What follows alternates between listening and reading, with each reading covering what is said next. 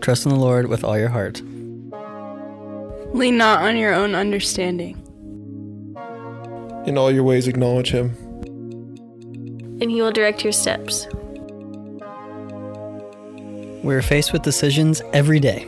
Some big, some small. At Palmcroft Church, we are fortunate to stand on the shoulders of giants.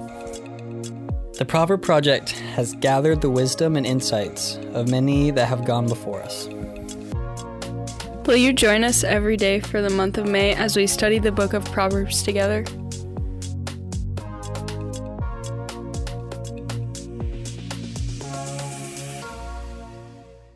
Hey, Palmcroft College Ministry.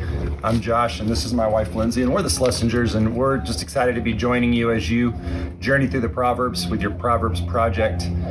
Today, we're going to be reading out of Proverbs 5, which is a chapter that's dear to our heart, especially our marriage. It's something that we've used all throughout our marriage. And when we were your age, when we were in college, we weren't married. We were single, both doing ministry, and we had to use principles from Proverbs 5 really to guide our lives then and even now as a married couple. And even though it's titled Warnings Against Adultery, there's so many good principles in this, talking about boundaries and things like that. So Lindsay's going to read a little bit for us. I would encourage you to read the whole proverb today, but we're going to focus on verses 1 through 4. Verse 1, "My son, pay attention to my wisdom. Listen well to my words of insight, that you may maintain discretion, and that your lips may preserve knowledge. For the lips of an adulteress drip honey, and her speech is smoother than oil." So if you're not married, you're obviously not worried about cheating on your spouse, but there are so many things in life where we are tempted, that things that drip with honey, that just are an example of temptation that just draw us in, that sometimes we can't resist. Those might be things that you are seeing on screens, in your TV, in the movies you watch. I know there's times we're watching movies and we're like, oh my gosh, we can't watch this, because we just don't want to allow those things into our lives. And even though they're tempting, we have to resist those things. Or maybe in your job, there's corners that you're tempted to cut, or maybe not work to your fullest ability. But we know we answer to God, and so we want to resist those temptations.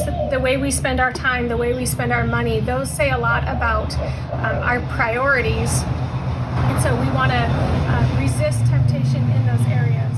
And if you look down, again, I encourage you to read the whole verse today, but in verse 8 it says, "Keep to a path far from her. Do not go near the door of her house." And when we see things on TV about people who have fallen, we always remind each other, like, they didn't get to that place in one day. We start making small compromises, and then all of a sudden 3 months later we realize we're making bigger compromises and bigger compromises. We don't just completely fall into sin usually. It's usually we keep getting closer and closer to those paths. And so for our marriage, we've put up some pretty strict guidelines that even some of our married friends look at us and they're like, oh my gosh, really, you do that? But for us, this is a really serious thing. And so we put up some pretty strict boundaries around our marriage so that we don't get on that path that's even close to her, because we know we are broken people and we are tempted to sin, and so we don't even want to get close to those things. There's our mailman. So Josh is going to talk about some of the specific boundaries that we've put up in our marriage. Yeah, one of the books that I read early on going into leadership was a book by Billy Graham, and Billy Graham had this rule that he would never eat or be with a person of the opposite sex by himself.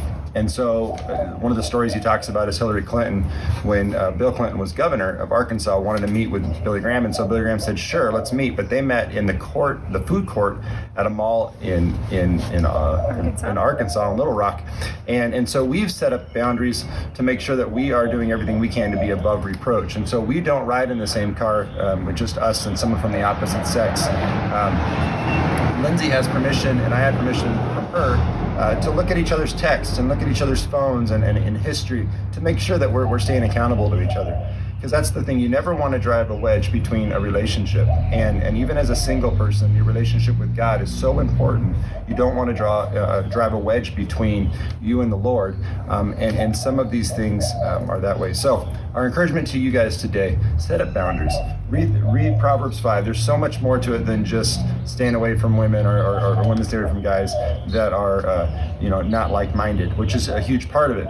But there's so many things that you guys can apply to your life with boundaries. And so we want to encourage you, do well, and have a great day.